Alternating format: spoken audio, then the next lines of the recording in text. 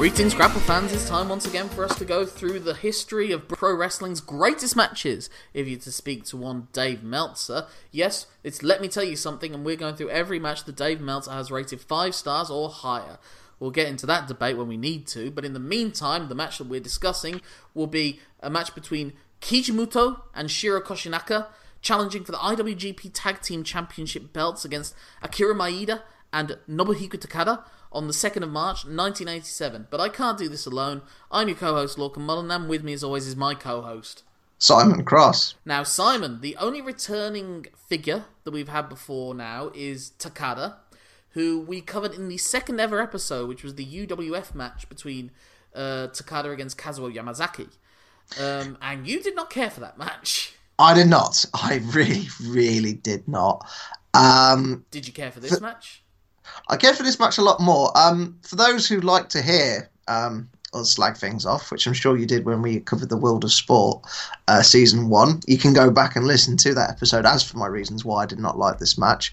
But I'm going to try and focus on the positives, which is this match. I really enjoyed this match, comparatively. This would be New Japan's equivalent to the Riki Choshu, Yoshiaki Yatsu against Jumbo Tsuruta, Genichiro Tenryu match that we covered a couple of weeks ago. Yeah, very similar things. Foreign invaders, both sides. Yes. Although, interestingly, both Maeda and Takada were... This is interesting, actually, because if you look at it, it's a weird interpromotional match, because Takada and Maeda were both trained New Japan wrestlers that then went off and formed UWF and then came back pretty swiftly afterwards. Muto is a very young wrestler at this point. This is the third year. He debuted in 1984. So this is actually before his infamous excursion to America, where he really became one of the big names in wrestling, one of the hottest prospects in wrestling.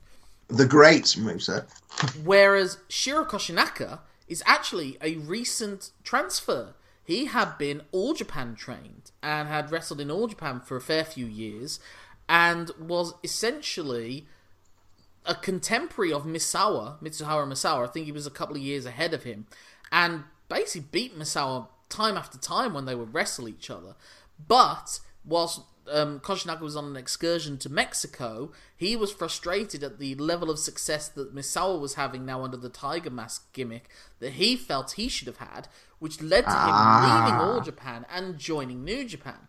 But he was very quickly taken in as sort of a one of our own wrestler, and he is on the quote unquote home side of this match. And sort of like when Sol Campbell went to Arsenal. Oh yes, so and New Japan is where he will stay for the next 12, 13, 14 years. Although he would take on like a top heel role very soon into it. But it's interesting to think, if things had changed, would Koshinaka have been either the one that All Japan go for, or would he be like Misawa's key rival throughout the 90s, and will we therefore have not had some of the matches that we have to look forward to involving Misawa and Kawada? Or would Koshinaka have taken the role of Akira Taue in those 4 pillars? Who knows? Koshinaka does not have a huge amount of fans. People see him as not of the elite level of worker as far as Japanese wrestlers go of that era. But what is really interesting, I think the key thing that I'm going to go to with this match is this is literally, not only is this the only match we're going to see on this show of Keiji Muto, which is that in itself is mental. It's also the only match involving any of New Japan's 3 Musketeers. There are no matches on this list that involve Shinya Hashimoto, and there are no matches on this list that involve Masahiro Chono. Really? And this is the only match that involves Keiji Muto, and I could tell you immediately of at least 5 matches that Keiji Muto had that are better than this. In your opinion. But of course, not in the great Dave Meltzer's opinion. I think in Meltzer's opinion as well. I think this is one of those ones that he would, in retrospect, think that he overrated slightly. And I think there are other matches that Muto had, and especially with Chono and Hashimoto, that maybe he's slightly underrated. For example, I'll give you the key one, Key Text. the first G1 Climax final between Keiji Muto and Masahiro Chono, I think in retrospect Dave Meltzer might give that 5 stars because of how historically significant it became. Like, for New Japan, that's as historically significant as Misawa's victory over Jumbo Tsuruta, which we'll cover in an episode coming up fairly soon. But this is is that you playing your hand a little bit early in terms of how you feel about this match? Whether I don't think this is a 5-star match, so that's usually the last thing that we cover. I think this is a very good match. I wouldn't rate it as well. I wouldn't rate it as high as the Choshu, Yatsu, Tsuruta, Tenryu match, for example, because I don't feel that level of intensity as much to this match. It's a lot more controlled. I don't think there's any fighting outside the ring, as far as I can recall. And it starts and ends with a handshake. Yeah, no, I get what you're saying. It is high intensity, but it's not chaotic high intensity. It's like lawful good over chaotic good. Yeah. What I really like is like the detail, like the presentation. The guys from the UWF look like like fighters. Well, they have UWF on their boots still. They have UWF. They're dressed in plain black. There's no airs and graces about them. Whereas you've got some beautiful white trousers and a lovely set of green, a lovely it's not green, blue. What am I on about? It's a blue jacket that he's got, and taking a print, a couple of beards as well against the clean shaven, sensible. I have to wonder, did Prince Nassim Hamed take a page out of Keiji Muto's book? Because Muto was crazy agile for a man his size. He's over 6 foot, I believe, and he's doing, his trademark move was a moonsault, and the moonsault that he does in this match, I believe, he does do a moonsault. Incredible, gorgeous. It gets so much height, and it's so fast. Like he never looks like that. When people. Sorry, go on. Oh, we're just both in awe of it. Yeah. He's one of my favorite wrestlers ever. When people do their moonsaults, sometimes it looks too rushed, like they have to do it quickly, otherwise they'll do it wrong. Lita's moonsault was always a very scary proposition if you did it wrong. Yeah. Whereas he is always in control. It can go fast. He's got that gymnastics body control. Yeah. Charlotte somewhat has that now. Somewhat. Not nowhere near this level of execution. But it's always interesting, if you look at, for example, we'll go back to the match, but Billy Kidman's shooting star press, and then you compare it to someone like Paul London's shooting star press, or anything that Ricochet can do. And there's more clear body control, there's more accuracy of where they're going to land. Well, Ricochet is just a genetic freak. I don't know how he does what he does. As arguably as Keiji Muto. Because he's noticeably lighter here. One of the things that they do when they go on their excursions is they usually bulk up. Muto is maybe even junior heavyweight weight at this point. And at this point, Koshinaka and Takada are wrestling over the junior heavyweight title as well. This was when the junior heavyweight title was more of an apprenticeship to your step up to the heavyweight division. And, Takada very much looks like an apprentice to Akira Maeda in this match. I'm not saying he's his mini-me, but there's it's almost like his future self tagging up with his past self. Maeda as well. Now we've moved on to Maeda. He is a big dude. Yeah, he's noticeably bigger and older. You look at him and you think we're in trouble here, and that's sort of what they convey in the match. Yeah. Is these two dudes in plain black trunks from the UWF are here to absolutely murk us. Maeda is clearly a step above all the other all the other three in the match. Jesus, he has that seniority, and it is he's not the one that takes the losing fall. That was never going to be the case. No. It's basically the shoot fights against the wrestlers, but it's not that it's. It definitely doesn't have a feel of a UWF fight, though, at any point, I would say. Good. It feels more wrestling than shoot. This is what a blend of shoot fighting and wrestling should be, in my estimation. This is when it's done right, because they're coming in, the strikes they throw have conviction behind them, the crowd know how important it is for those kicks to land, how much of a game changer that would be. But the crowd aren't it's not pretending to be just a plain shoot fight. It is still a wrestling match. It's not gone beyond its remit. And Maeda and Takada can do wrestling. Maeda has a really interesting power slam at one point. The circulation's almost like the wrong way round. Yeah, he sort of he picks the guy up and then sort of goes the other way. I know what you mean. He just feels, because usually you lead with the head, don't you? And they lead with but the he feet. sort of spins the other way round. I think that's just to show off his power. Maybe. There's a clear, like, it's obvious that the victory that Muto and Koshinaka have in this is an upset. You can tell in the context of the match. And I'll be honest, I had to rewind it. Yeah. I thought it was a pin at first. Yeah. And Maeda and Takada are the bullying heels at points, with the strikes in particular. The strikes are harsh and heavy and mean, and they hurt. Yeah, I mean, at the moment, there's one point where Tanaka just absolutely fires off like a series of kicks. And I just feel like so sorry for it's who is it? It's Koshinaka that's in at the time, and I actually feel like he's in danger. Another spot I really liked was Maeda. Koshinaka has this famous hip attack, essentially like a Naomi's rear view now. Yeah.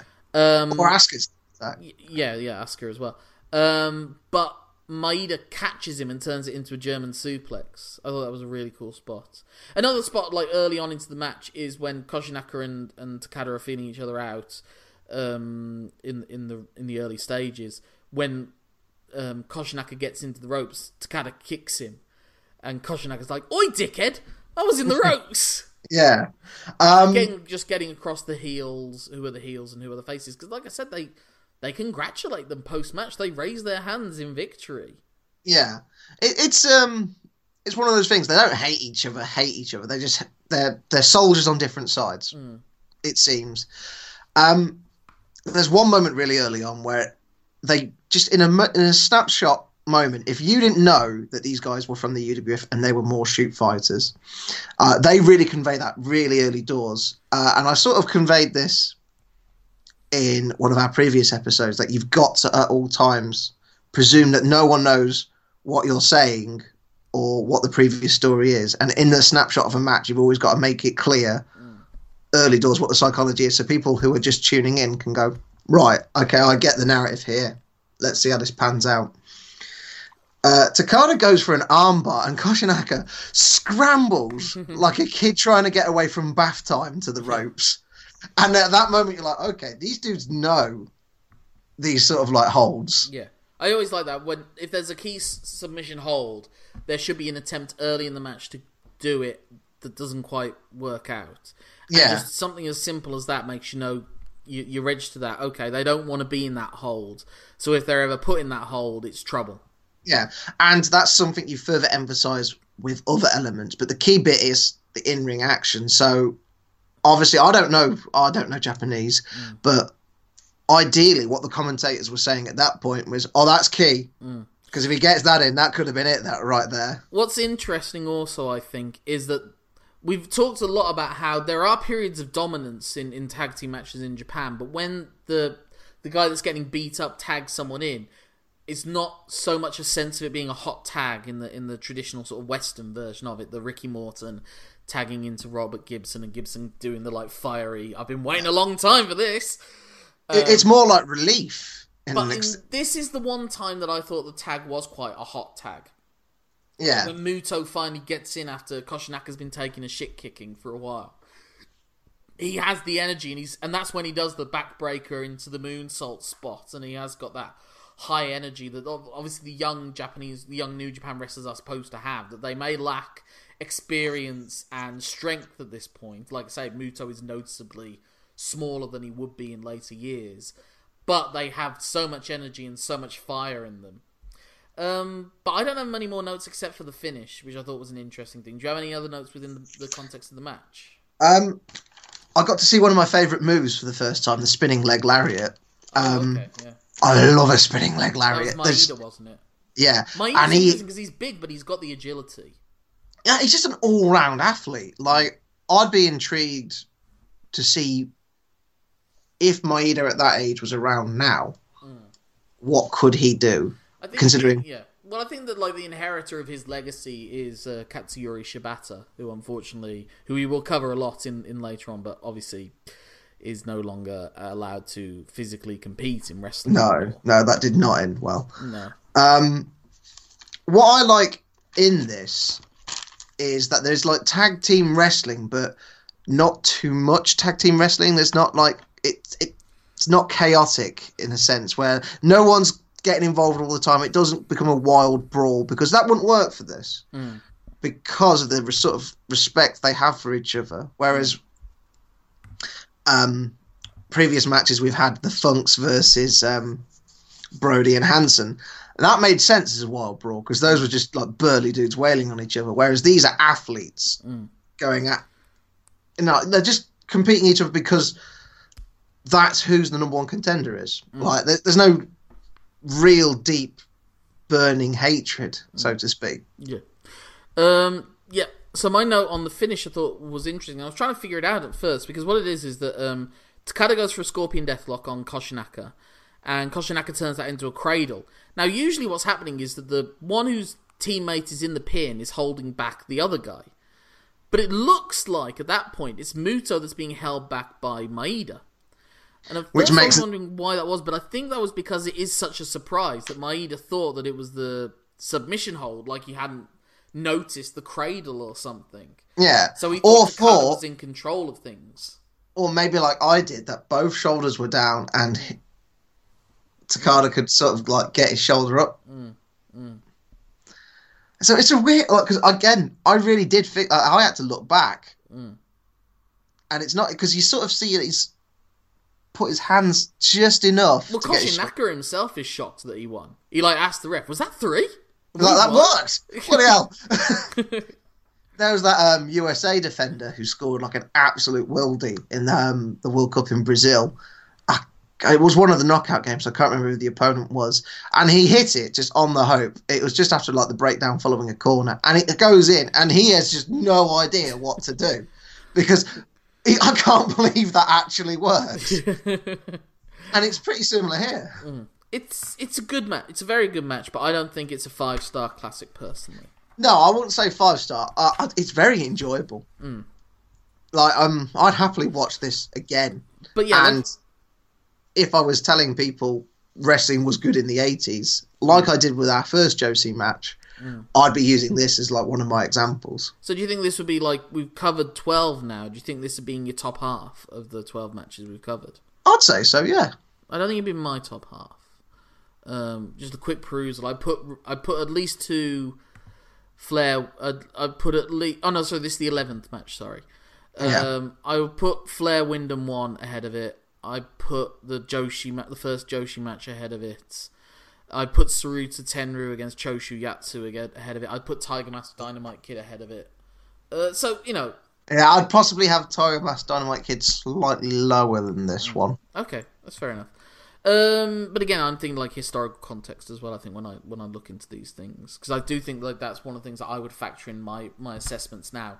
Does the match mean that much in the modern context? And it doesn't feel like it does. It was a big deal at the time, like Muto winning his first. That was Muto's first title, the IWGP Tag Team Championships, and one of his first big wins before he went off on his a seminal moment in his career, excursions, and then became the Great Muta. And you know, I mean, and it's fascinating to look at where it follows up, because from here, UWF splits off again about a year or so later. Takada leaves, so Koshinaka moves up to the heavyweight division, turns heel, and is like a perennial heel. Never holds the IWGP Heavyweight Championship, but it's interesting to look. Because then Maeda, from there they form the UWFI, and Takada is the top star of that promotion, and he is the champ, and he's the top dog. He inherits Maeda's mantle as the shoot fighter. He is to the UWFI what Maeda was to the UWF. And then, when it all falls apart for them, and they go back to the New Japan for the big interpromotional rivalry that would then lead to the inspiration for the NWO, which would then lead to the Monday Night Wars taking off, and all sorts. So you look at all these things like what is a follow up after the other. Muto and Takada have 2 matches, IWGP Heavyweight Championship matches at the Tokyo Dome that sell out. They sell out the Dome twice for those 2 matches. And then when Takada wins the title from Muto, the one time that he defends the IWGP title at a UWFI show is against Shiro Koshinaka. Okay, so it does all come round. One of the things I was just going to row you back on slightly. When Tanaka leaves... Takada leaves. So when Takada leaves and Koshinaka has to take his... sort of effectively take his place as a heel. Do you reckon that's like... Not entirely. That's a different thing. It's a different thing. Do you reckon that's like a sliding doors moment, though? Like, had this heel slot been filled, would he have kicked on as a face and maybe his career taken a bet like that? No, I think... Because you said he's not one of the Three Musketeers, he's just one of the... Yeah, I think that... and he wasn't homegrown, so that was probably always going to be a factor in it. Whilst he was treated as a home player, his faction is like the equivalent of, like, not the Bullet Club, but it's the heel faction of 90s New Japan until Chono turns heel in 94. And then he sort of takes over as the top heel of the promotion. And Koshinaka like will occasionally challenge for the title, and in a G1 climax he'll get a win. But he's like a heel Hiroki Goto or something like that. If there had been secondary titles outside of the IWGP Junior title, like the Intercontinental title. Yeah, he would have been like a never champion, I suppose. He'd be a frequent never title holder. I suppose maybe he's in a position quite similar to Minoru Suzuki has now in New Japan. But it was always going to be the Three Musketeers that they built the promotion around in the 90s. Because they were homegrown. Because Koshinaka was there, you know.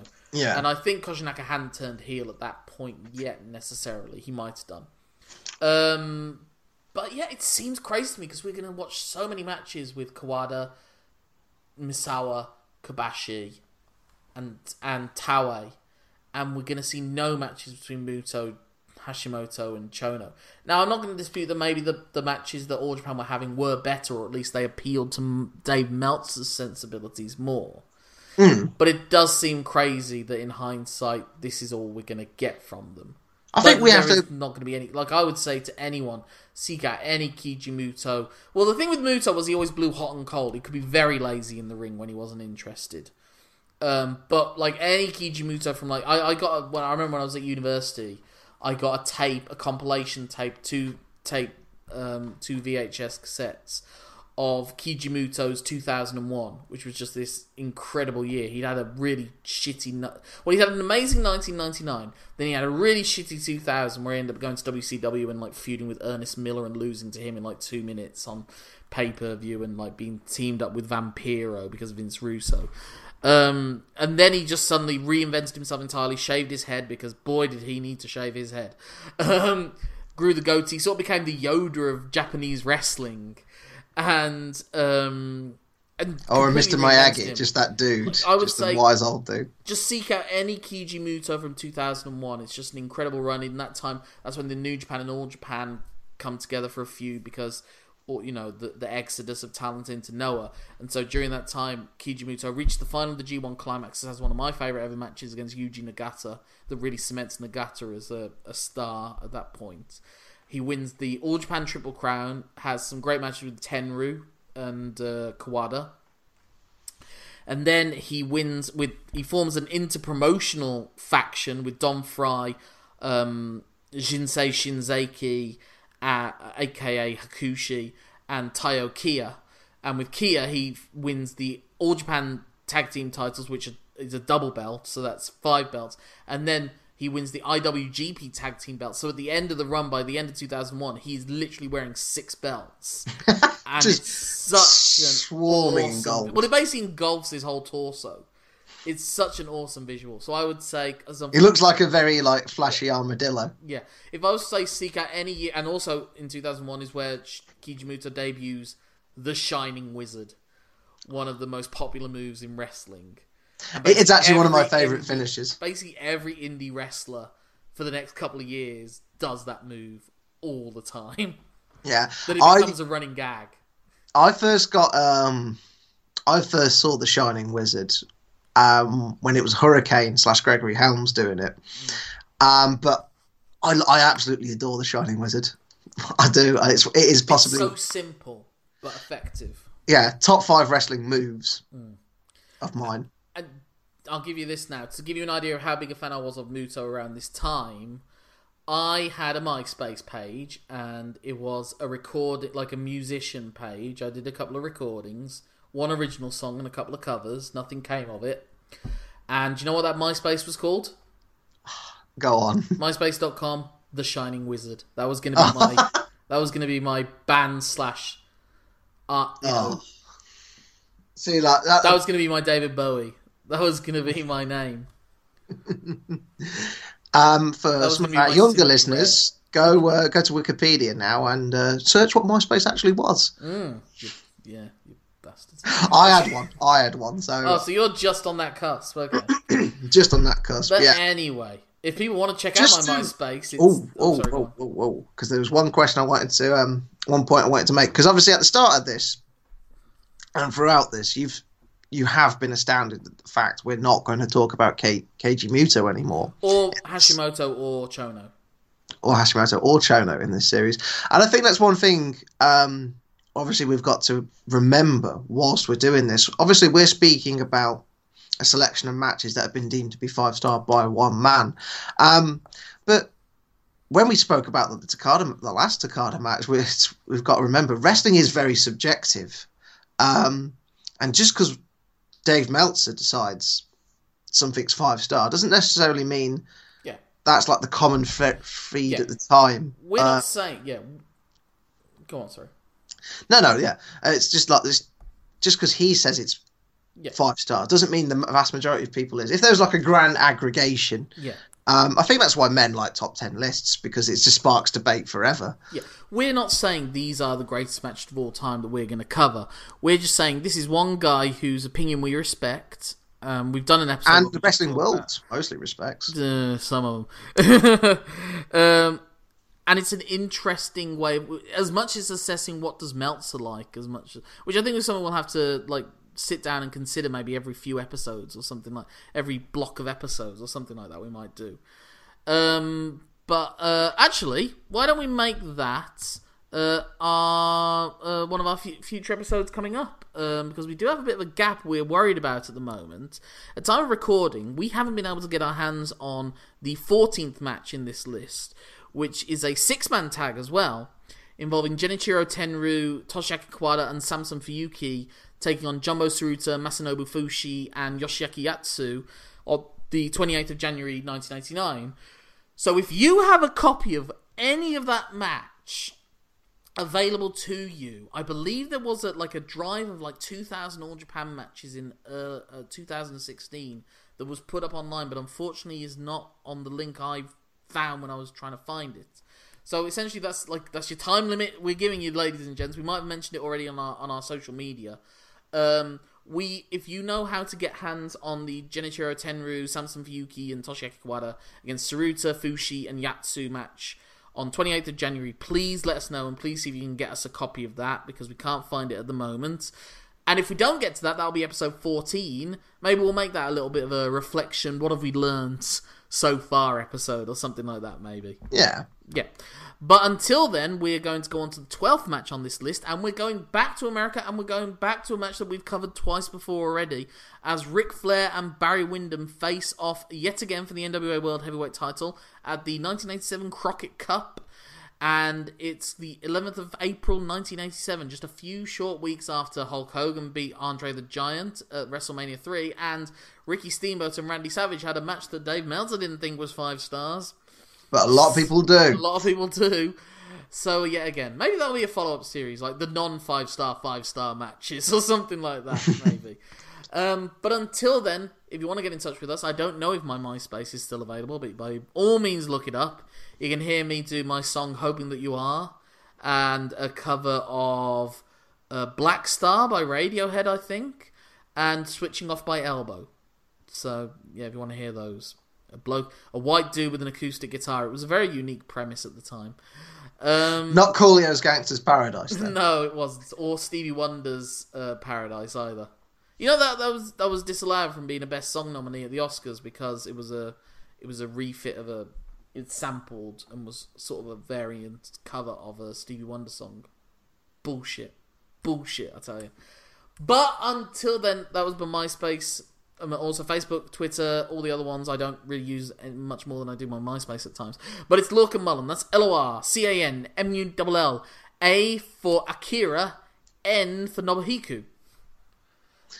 And to get hold of myself, you can contact me on Twitter, where I'm known as Simon Cross Free. So known because, it's just so known. Dream's over. Dream's dead. You're going to have to make a long list of those ahead of time next time, Simon. We have a show email address of lmtyspod@gmail.com. Thank you for letting us tell you something. Have a 5-star time. Until the next time. Guarantee that you'll be there when I wake up.